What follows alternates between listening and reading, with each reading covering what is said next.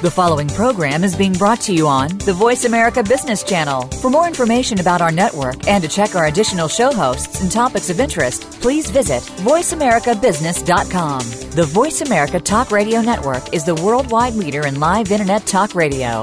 Visit voiceamerica.com. The views and ideas expressed on the following program are strictly those of the host or guests and do not necessarily reflect the views and ideas held by the Voice America Talk Radio Network, its staff, and management.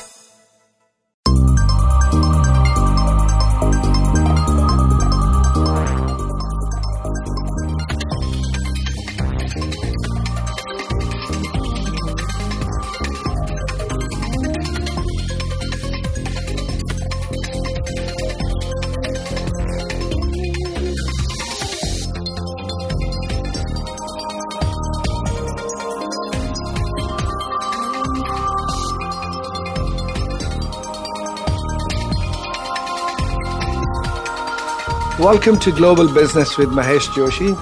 Today we are going to discuss the most relevant topic of the current times, impact of Brexit on global business. I have two very distinguished guests with me joining from London. Both the guests and your host are cohorts of London School of Economics, master's program in international strategy and diplomacy. Our first guest is Victoria, who is a partner at Chalk Hill Partners, a corporate finance advisory focusing on green, social, and infrastructure financing in London. Victoria has extensive investment banking experience, having worked in London and New York, primarily focused on global capital markets and emerging economies. She began her career in UBS Wealth Management in New York and later moved to run debt capital markets at UBS Investment Bank, focusing on Central and Eastern Europe. Welcome, Victoria. Thank you very much. I'm glad to be on the program. And our other distinguished guest today is Kamal. Kamal is the founder and managing partner of Atlas Square in London, an alternative investment manager focused on making investments across global equity and credit markets. He's an industry expert with extensive global experience as a founder, former head, and portfolio manager of hedge fund Skagen Capital UK, where he set up the London office and ran a discretionary portfolio. And also at Goldman Sachs, where he was executive director in London for Fundamental Strategies Group, vice president within the Equity Investments Group, and research analyst. Welcome, Kamal. Thank you for having me on the show. All right, let's go to our subject today. Both of you are so expert on your subject.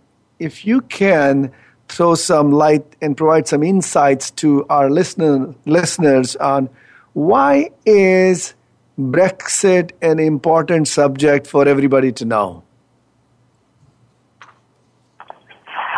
Thank you. I'll start. I think personally, Brexit is it's a first-order political shock within Britain itself, and comparable to the ranking that we have in the UK to the miners' strike in 70s and 80s. It's the most destructive shock since Second World War.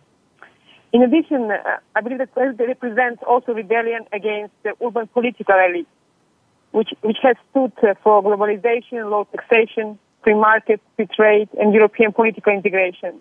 The eventual global effects of Brexit will depend on whether this will remain truly British political upheaval or whether it will start an European, even global political trend. Political experts view Brexit is a crisis for the UK, but of course it's also one for the EU. Kamal, what do you think? Well, Mahesh, I would agree with Victoria. Brexit is most importantly an economic shock for the UK. The implications for the rest of the world are likely to be marginal, at least in the short term. However, the greater risk is what are the implications for globalization?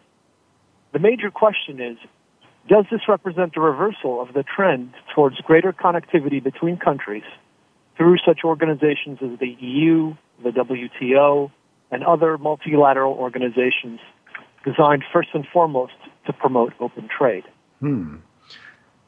Yeah, I think that's a great point which both of you bring in, because if you see the impact of Brexit, IMF, when they came out with their global growth forecast post-Brexit, they have reduced it by 0.1 percentage points for this year and also for the next. So definitely what you're saying, there is an impact on the global markets, but the undercurrent, which you mentioned, Kamal, and you hit at that also, Victoria, that what would happen to the trend of globalization which was happening in the past.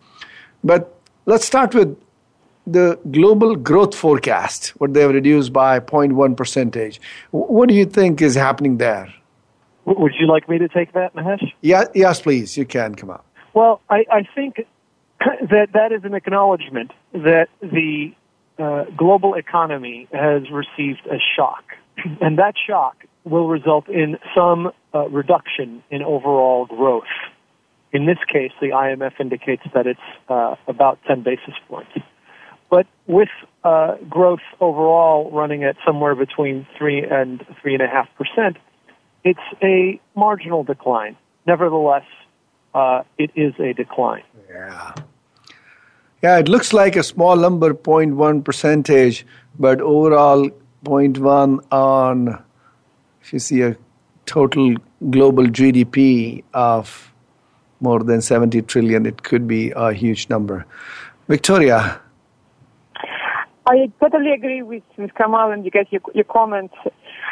Personally, I believe that tighter financial conditions and low consumer and investor confidence in Europe and UK, in addition, emerging markets economies are still have a lot of uncertainties. It might impact fragile global recovery, which we have now. In addition, strong yen and dollar post-Brexit might limit growth in Japan and United States. So far in China, the effects were muted. However, if the growth in advanced economy deteriorates, China might be impacted as well. Yeah, although China seems to be at a far distance from UK, but the trade, the impact would come not only with UK, this will have overall impact on the new equations which will come up as the Brexit happens. And I would say, would you say this is more in response to the uncertainty which they are projecting would be there till Britain is fully out of EU?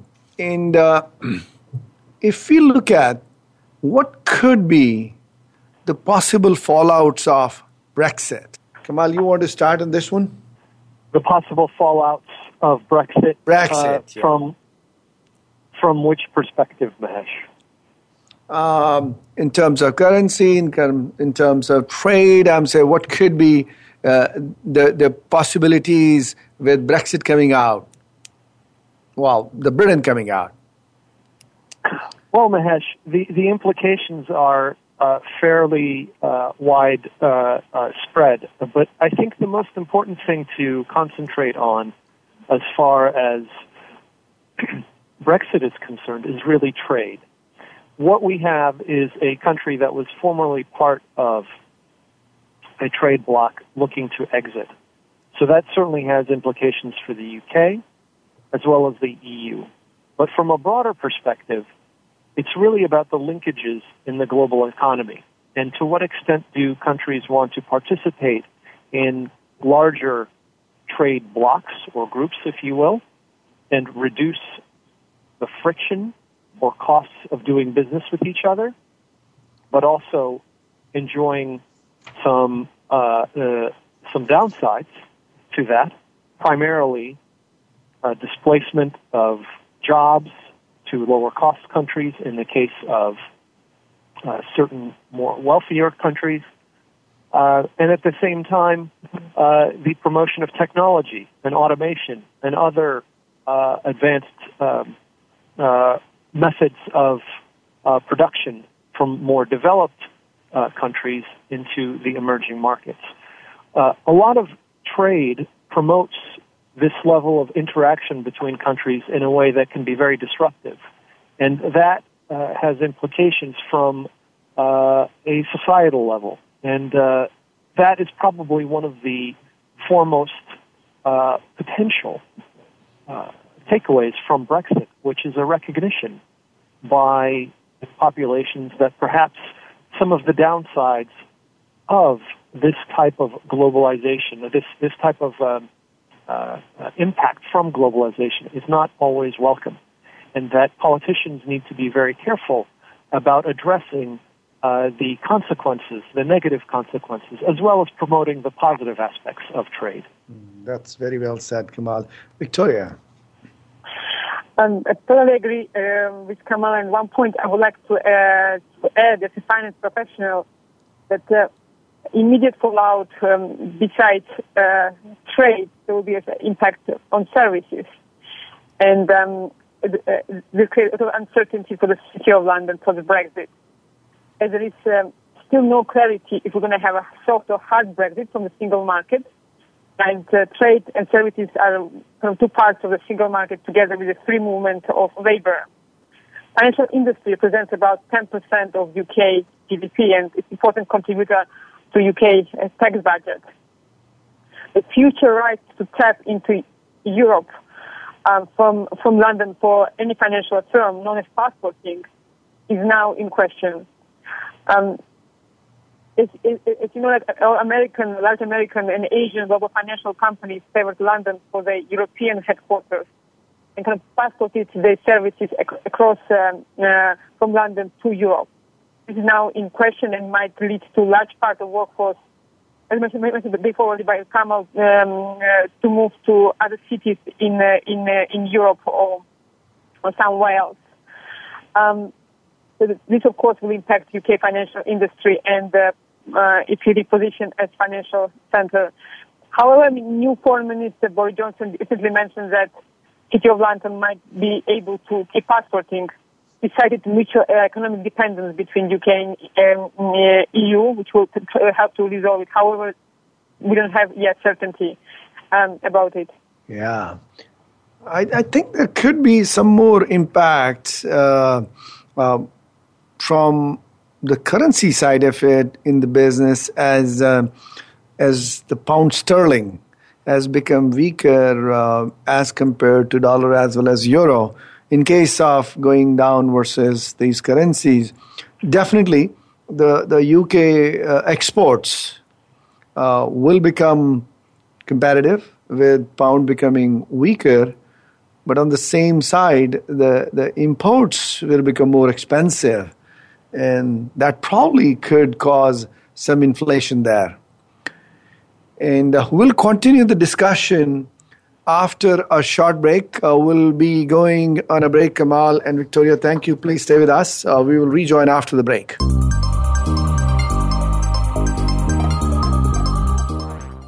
Follow us on Twitter at VoiceAmericaTRN. Get the lowdown on guests, new shows, and your favorites. That's VoiceAmericaTRN.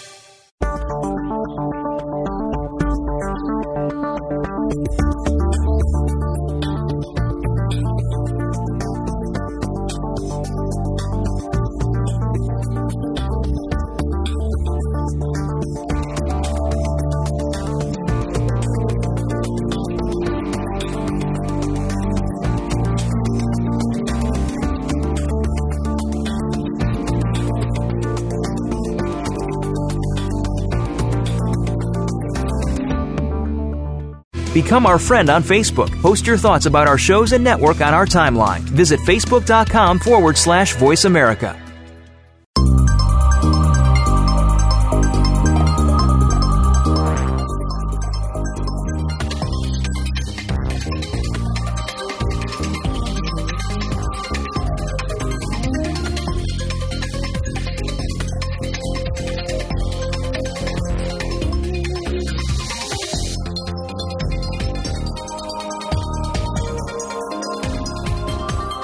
Welcome back. You are listening to Global Business with Mahesh Joshi.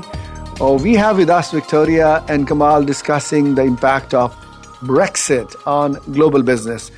Kamal, Victoria, welcome back. We had very good discussions in the first segment. Let's move on. Share with our listeners, what do you see are the long-term implications of Brexit on global markets? Thank you, Mahesh. I will start with that. I'll start on this question. Personally, I believe that UK's decision to withdraw from the EU has opened Pandora box for global investors at a time when we have low commodity prices, sovereign bond yields are sinking to new lows, and prospects are still dimming for many emerging markets. So it created short-term and long-term uncertainty. We already seen a short-term impact on currencies with pound falling versus dollar and euro. And overall, one of the kind of long-term impacts was that IMF expects a lower pound equilibrium going forward. Let's talk about some positivity as well. It's also getting a short-term some impact on the UK asset shipments. So there's some M&A opportunities, and we already seen it in a number of M&A announcements last few weeks with, for instance, IMCC buying Odeon and African retailer Steinhoff acquiring Poundland. In addition, we have seen a rally in UK blue chip stocks relying on exports as a cost base in UK shipments due to the pound weakness. However, personally, I believe that long-term uncertainty from Brexit will came in negative for closing M&A deals in Europe, in UK, as well as will be impact on UK real estate and globally on capital markets.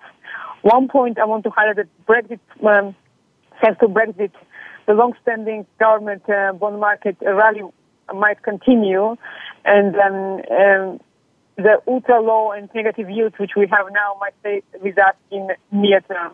Come on. Well, Mahesh, I think one of the most important long-term potential implications, particularly for the UK and its position within the global economy, is to what extent do investors treat the UK differently now that it is outside or potentially outside of the European Union. Specifically, up until this point, the UK has, if albeit reluctant partner, been viewed as very much part of the European project.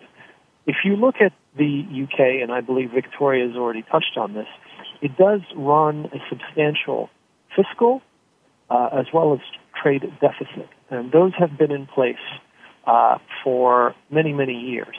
In fact, in the 70s, it created a significant amount of trouble for the UK in terms of financing, to the point where the UK had to resort almost to relying on the IMF for financial assistance.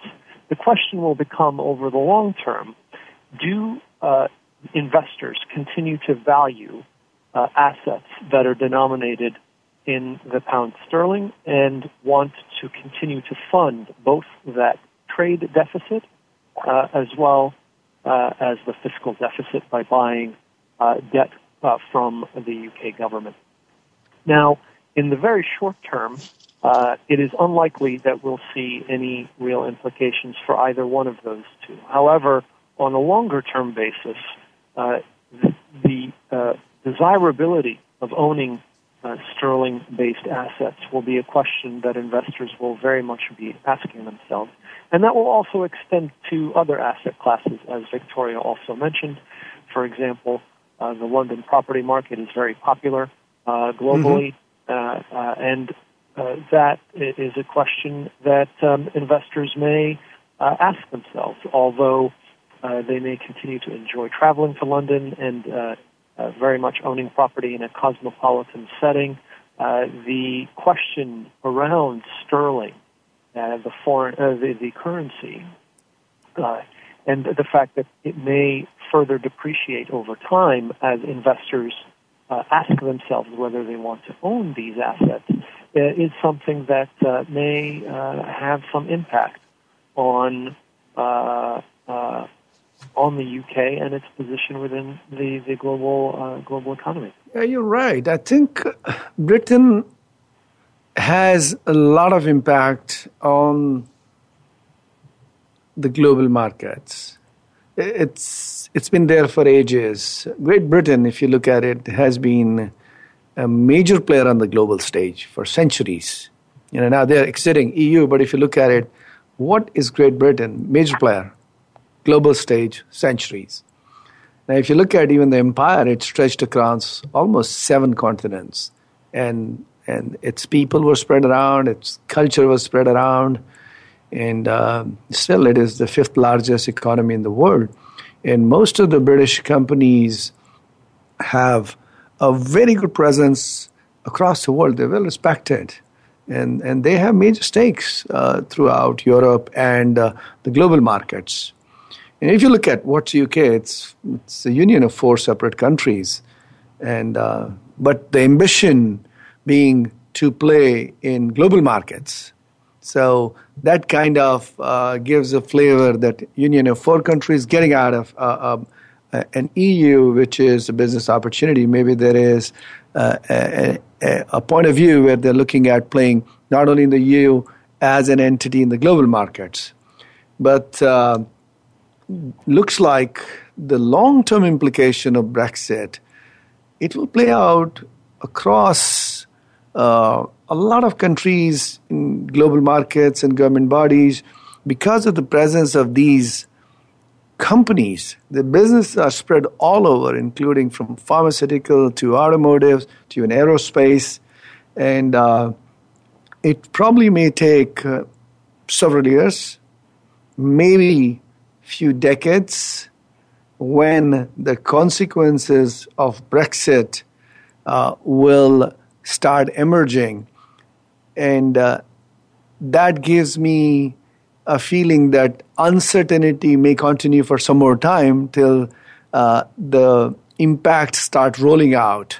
And that may not happen in one go because of the global entanglement of the businesses from UK over the centuries, cultures, people, government bodies, aids. That's what I think. And, well, that's right, Mahesh. Yeah, sorry, go ahead, Kamal. I said that's right, Mahesh.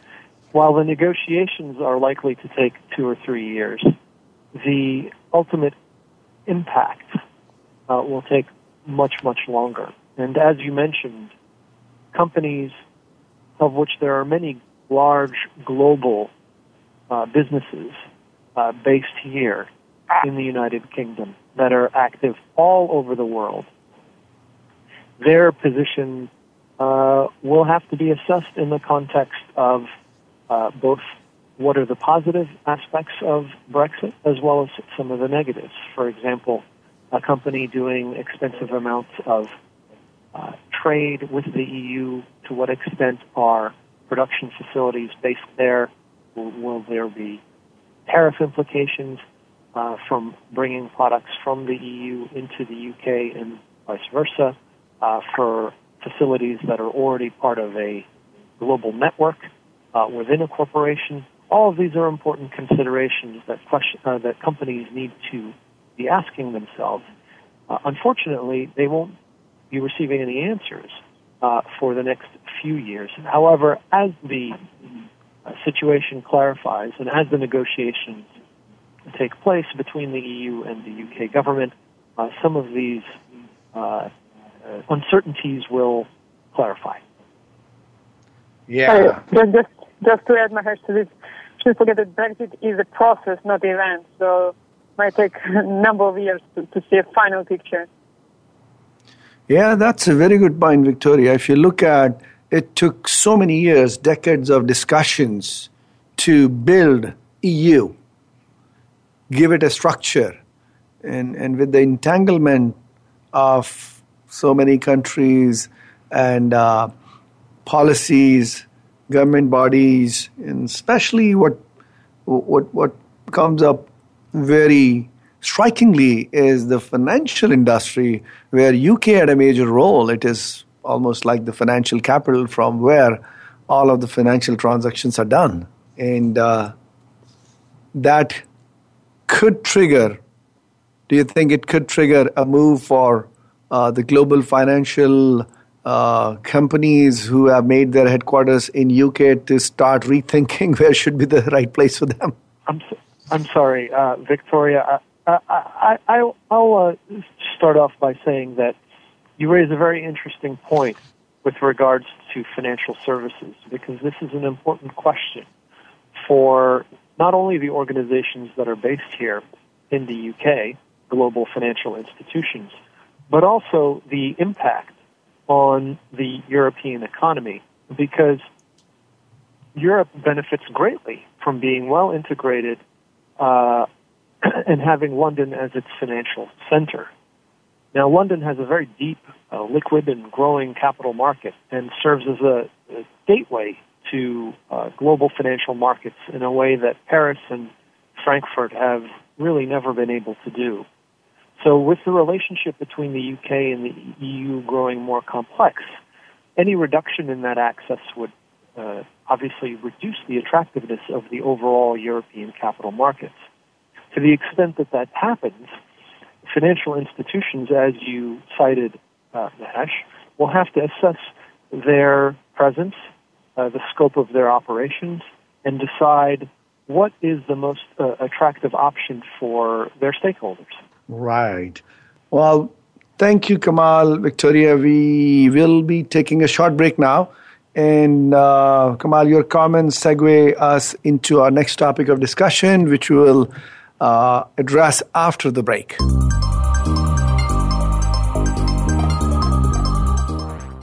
Follow us on Twitter at VoiceAmericaTRN. Get the lowdown on guests, new shows, and your favorites. That's VoiceAmericaTRN.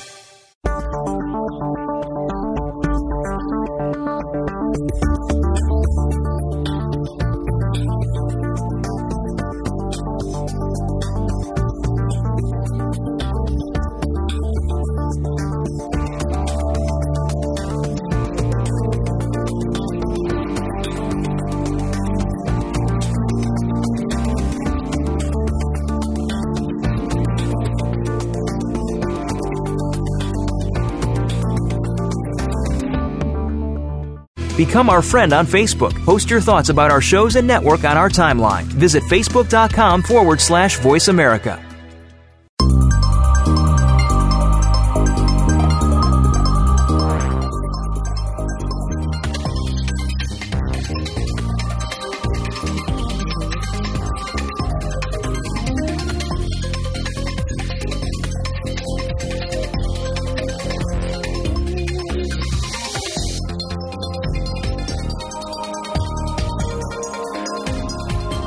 Welcome back. You are listening to Global Business with Mahesh Joshi. We are having a very interesting discussion with Victoria and Kamal from London, discussing the impact of Brexit on global business. Brexit has been unprecedented. Victoria, what do you think? Can you share some insights on what could be the possible impact of Brexit on the European economy? Thank you, Mahesh. It's difficult to quantify, as I mentioned before, as it is a process, and it might take 2-3 years to see the long-term impact. Of course, clearly, expectations that there will be an impact on the GDP of European economies. But one point I want to highlight, post-Brexit outcomes, which reduce trade or increase the cost of trade between the UK and the rest of Europe, will be damaging for both sides. So it will impact the economy of the EU as well as the UK. The EU is a more important trade partner for the UK than the UK is for EU. However, the UK demand is very important in macro terms for a number of EU countries, especially in Eastern Europe. UK runs large bilateral deficits with them, so the cost them will be impacted substantially. Another tangible kind of direct impact on EU and will be on EU budget, as the UK is one of the net contributors to UK budget, and with UK leaving, all other countries would have to show that they're missing money. The biggest burden will be on the biggest economies, of course, like Germany, which might have to add at least 2.5 billion euro on top of the current 30 billion euro into the EU budget. So just to summarize, basically, we're going to have a direct impact on trade and the cost of the trade and services, as well as the GDP and the EU budget as a whole. Kamal. Thanks, Mahesh. I'll just pick up on a point we were discussing prior to the break, which is the implications from a financial services standpoint. Most companies in the financial services sector base their operations out of London. So one of the possible impacts on the European economy, as we were discussing before, is does the UK's exit from the EU somehow diminish the European capital markets from a desirability standpoint, to the extent that corporations, global businesses want to raise money, be it equity or debt capital? Do they continue to view Europe in the same way that they did before, without London being within the European Union? I think that's a very important question. It's an important question for the UK, but it's also a question for the European economy, which has benefited in recent years from a maturation of the capital markets, which had historically relied on bank lending and other forms of financing, traditional financing, to more capital markets-oriented solutions for financing. Without London as its center, does the European economy suffer? I think the answer is certainly yes.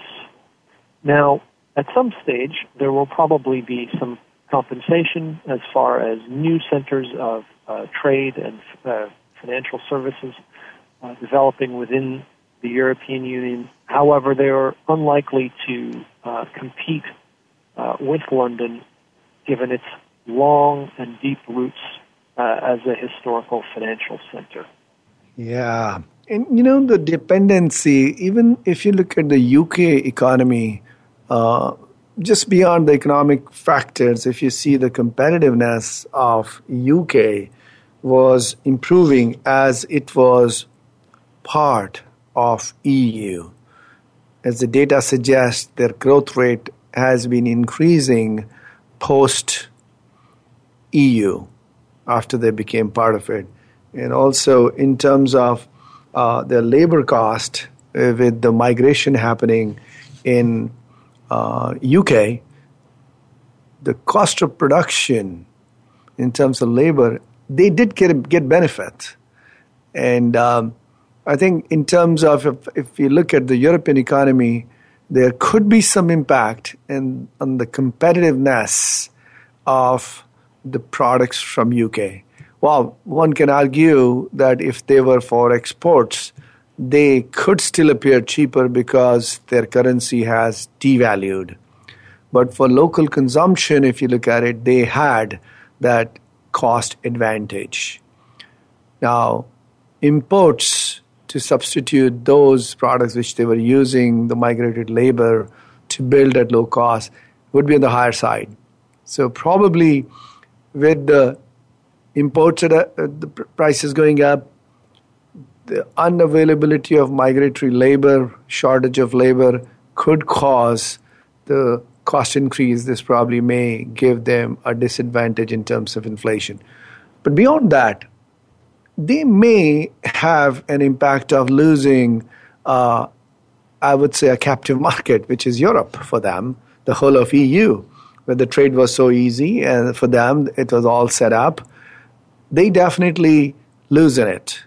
The exports to or the supplies to the EU. I was just wondering, what do you think about the EU business which they were doing in Europe? What would be the impact on that? There's another aspect to that is Britain able to compensate for loss of that business by having their individual business arrangements with the rest of the world, which probably in earlier situation, they were supposed to go through the EU guidelines forever. when I say ever means always. What are your thoughts on the bilateral trade between UK and the Europe, impact on both sides? Any thoughts on that? Well, Mahesh, I'll start off by saying that certainly during the Brexit campaign, one of the talking points from the Brexit camp was precisely what you just described, which is the ability to strike bilateral negotiations with bilateral agreements, with countries with much more freedom and flexibility than had previously been the case. However, the reality is that a country tends to trade most with countries that are closest to it. Right. Same way that the United States has Canada as its foremost trade partner, that is also the case with the UK and the EU. And although it will have the freedom to strike bilateral trade agreements with countries such as Australia or Canada or other prospective Commonwealth countries, the reality is the trade linkages, when they are that far flung, tend to be lower. So it will be very difficult to mitigate the impact of the EU as a potentially reduced or perhaps with higher friction costs as a potential trade partner, which is to say, to the extent that you can't trade with the EU the same way that you could before, it's going to be more challenging. However, the UK will have that flexibility to strike agreements with countries such as China or perhaps the United States. But again, the first thing that the UK needs to do is, of course, put in place the infrastructure to be able to come to those agreements. As you know, Mahesh, the EU contains all of the trade negotiating infrastructure within the Brussels bureaucracy. So the UK has to create that from scratch, which will be a challenge, but I'm sure they'll be able to do that within the next few years to be able to start these type of negotiations. I totally agree with Kamal on this point. I think just one point to stress out. I think bargaining negotiation power of UK versus the EU, of course, it's smaller given its population size. However, UK still has a lot of advantages in terms because it will negotiate much more freer than they need to consider the rest of the EU countries. And there will be some advantages for some industries, but of course, I think the broader, I agree with Kamal, it's going to be a more difficult process.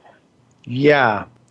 It definitely looks like will trigger a recalibration or resetting of processes, and you bring in a very good point. The process was established. The rules were there. In the trade in the EU with Brexit, UK will have to set up all the processes again, and that's actually could become time-consuming. It could be frustrating, and while you're running such a large economy, it can have some adverse impact on your economy when you are fixing those processes. And the ease of doing business, at least for short term, I think will get affected. Although they are doing good business till now, since they were all part of the EU and UK was part of it. But with the rest of the countries in UK, they may have to rethink, and probably even before the processes start coming into play, the uncertainty may make the countries now in EU think about possible alternatives within EU to do business than to do business with UK, keeping in mind the uncertainty associated with UK being out of the EU. We will now take a short break, and we'll continue our discussions after the break.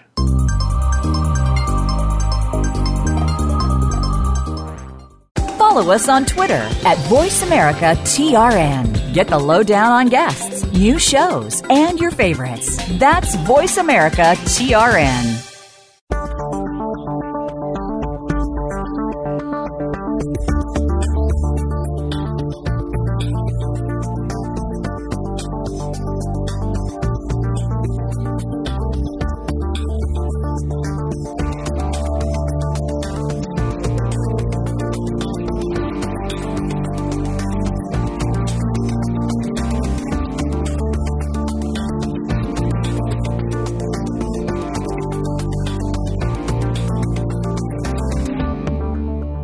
Become our friend on Facebook. Post your thoughts about our shows and network on our timeline. Visit Facebook.com/Voice America.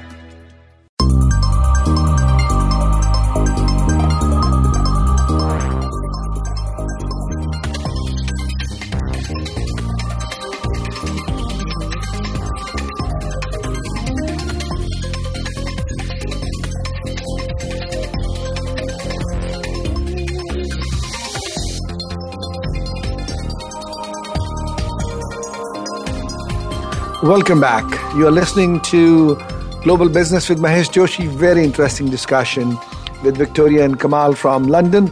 We are discussing the impact of Brexit on global business. A lot of uncertainty around it, a lot of anticipation, a lot of expectations. Let's move on to our next topic. What does the global economy look like post-Brexit, if we broke into, let's say, short-term impact and a long-term impact? I think I will kind of break down, as you already mentioned, into parts, short-term and long-term. And as we discussed already, we will continue going to see a lot of uncertainty in the short to medium term, and which will impact global growth this year and next.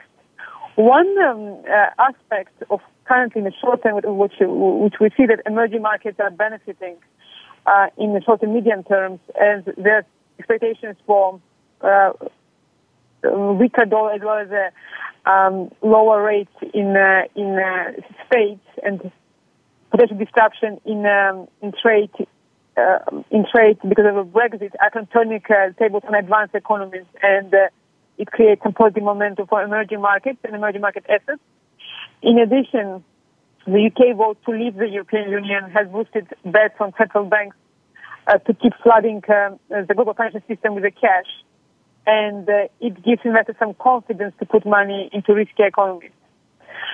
Although in the long term, as we discussed before, we will need to see the full outcome of Brexit and new framework of UK trade and service relationship with other economies, especially with the EU, United States, China, and the Commonwealth. If we see a soft Brexit with limited destruction of UK and EU economic relationship, and UK remain as open economy as it is now, it might be positive for global goals overall and will give a boost to global economy. That's a good point. Kamal? Well, Mahesh, maybe tackling this question from a different perspective, which is the market perspective. The market has voted, at least in the short term, that there will be very little in the way of impact. If you look at the major indices in the UK, they've recovered or exceeded their pre-Brexit levels. The FTSE 250 in particular, which contains mainly domestic UK-oriented firms, has almost entirely retraced its losses. And most other global markets have exceeded their pre-Brexit levels, including the S&P 500 in the United States and other regions of the world. So from a market perspective, at least in the short term, and to the extent that the markets reflect some sliver of what's going on in the global economy, there's not much in terms of impact in the short term. From a longer-term perspective, to Victoria's point, it will depend on what kind of prospective deal the EU strikes with the UK. If it's a constructive deal, then all's well. However, if we're talking about a divorce of sorts, it will have potentially significant ramifications for future trade and those trade blocks that we discussed earlier in the program.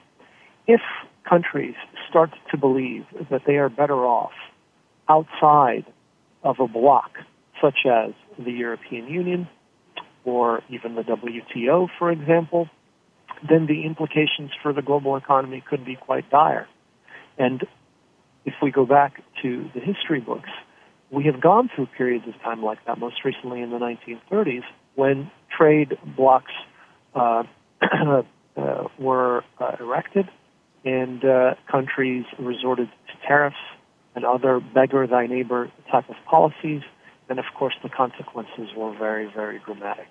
So, to the previous point, it all really depends on exactly what kind of deal we are looking at. Mm-hmm. Because that's clear that the markets have recovered. So there was a very volatile and very swift reaction to what happened. But if we look at the global economy, UK is part of it. They have been participating for centuries in it. Just for UK, would you say the investments coming into UK for short to medium term may not be to their full potential as they would have come if UK was part of EU? Yes, we discussed this. Yeah. Mahesh, I think we discussed this previously, which is to what extent over the medium to long term do investors start to look at sterling-denominated assets as something that they may or may not want to have exposure to. So, right, and that gives that kind of gives a competitive advantage to other markets, which probably will emerge, will take advantage of this situation where those investments will go.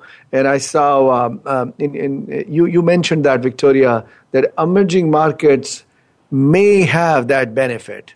So where I was heading to, linking these pieces is probably, does this push further the global center of gravity for economy towards the emerging markets faster than it was supposed to happen if there was no Brexit?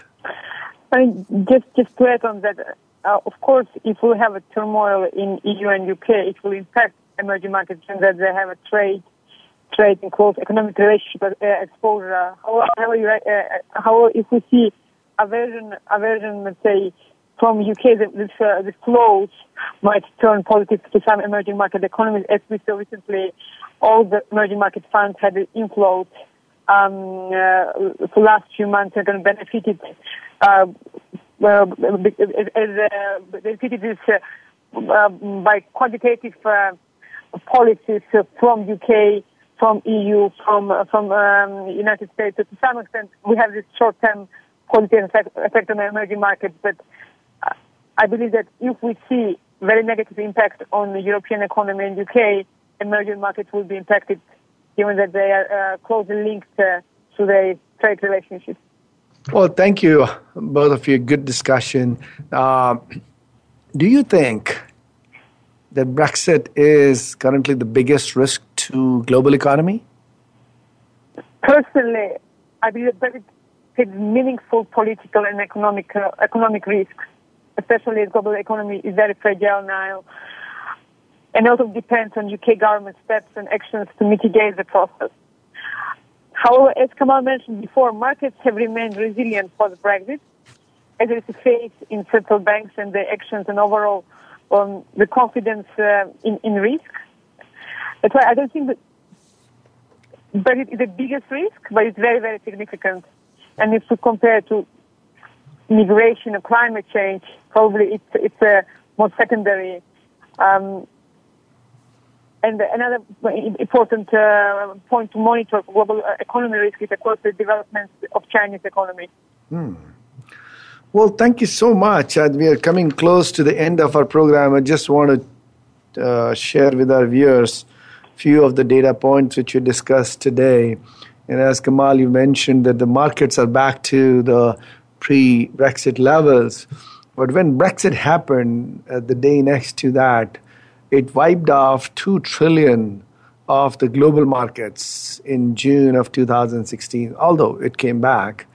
And this probably was one of the most dramatic and I would say, volatile and downright scary trading session we would have witnessed. I think something like that probably happened in 2008 when we had the recession. And also another point which is worth mentioning is that UK had very slow growth in prosperity in the group of G7 before the EU membership. Actually, in the G7, they were the last in the growth rate. And the growth rate was measured in terms of annual average increase in GDP per head in percentage. But once they were part of EU, they became the number one in the group of G7 in terms of annual average increase in GDP per head. And the third point, which I want to share with you, the unique phenomena happened on the day of Brexit, actually the next day. The sterling suffered a huge plunge. In the early hours of trading when the market opened, it fell down from $1.5 to as low as $1.33. So in the end, I thank you, Victoria and Kamal. Great discussion. Looks like Brexit has created some uncertainty. It was unprecedented. So there is a lot of anticipation how things will roll out. Since it is unprecedented, there will be processes getting recalibrated, things moving. There will be a lot of moving pieces. And we hope that the global economy doesn't get impacted by it. And the stock markets and the markets keep growing as they're growing. And thank you so much, both Victoria and Kamal, for sharing your thoughts today. Really appreciate it. Thank you for having me. Thank you.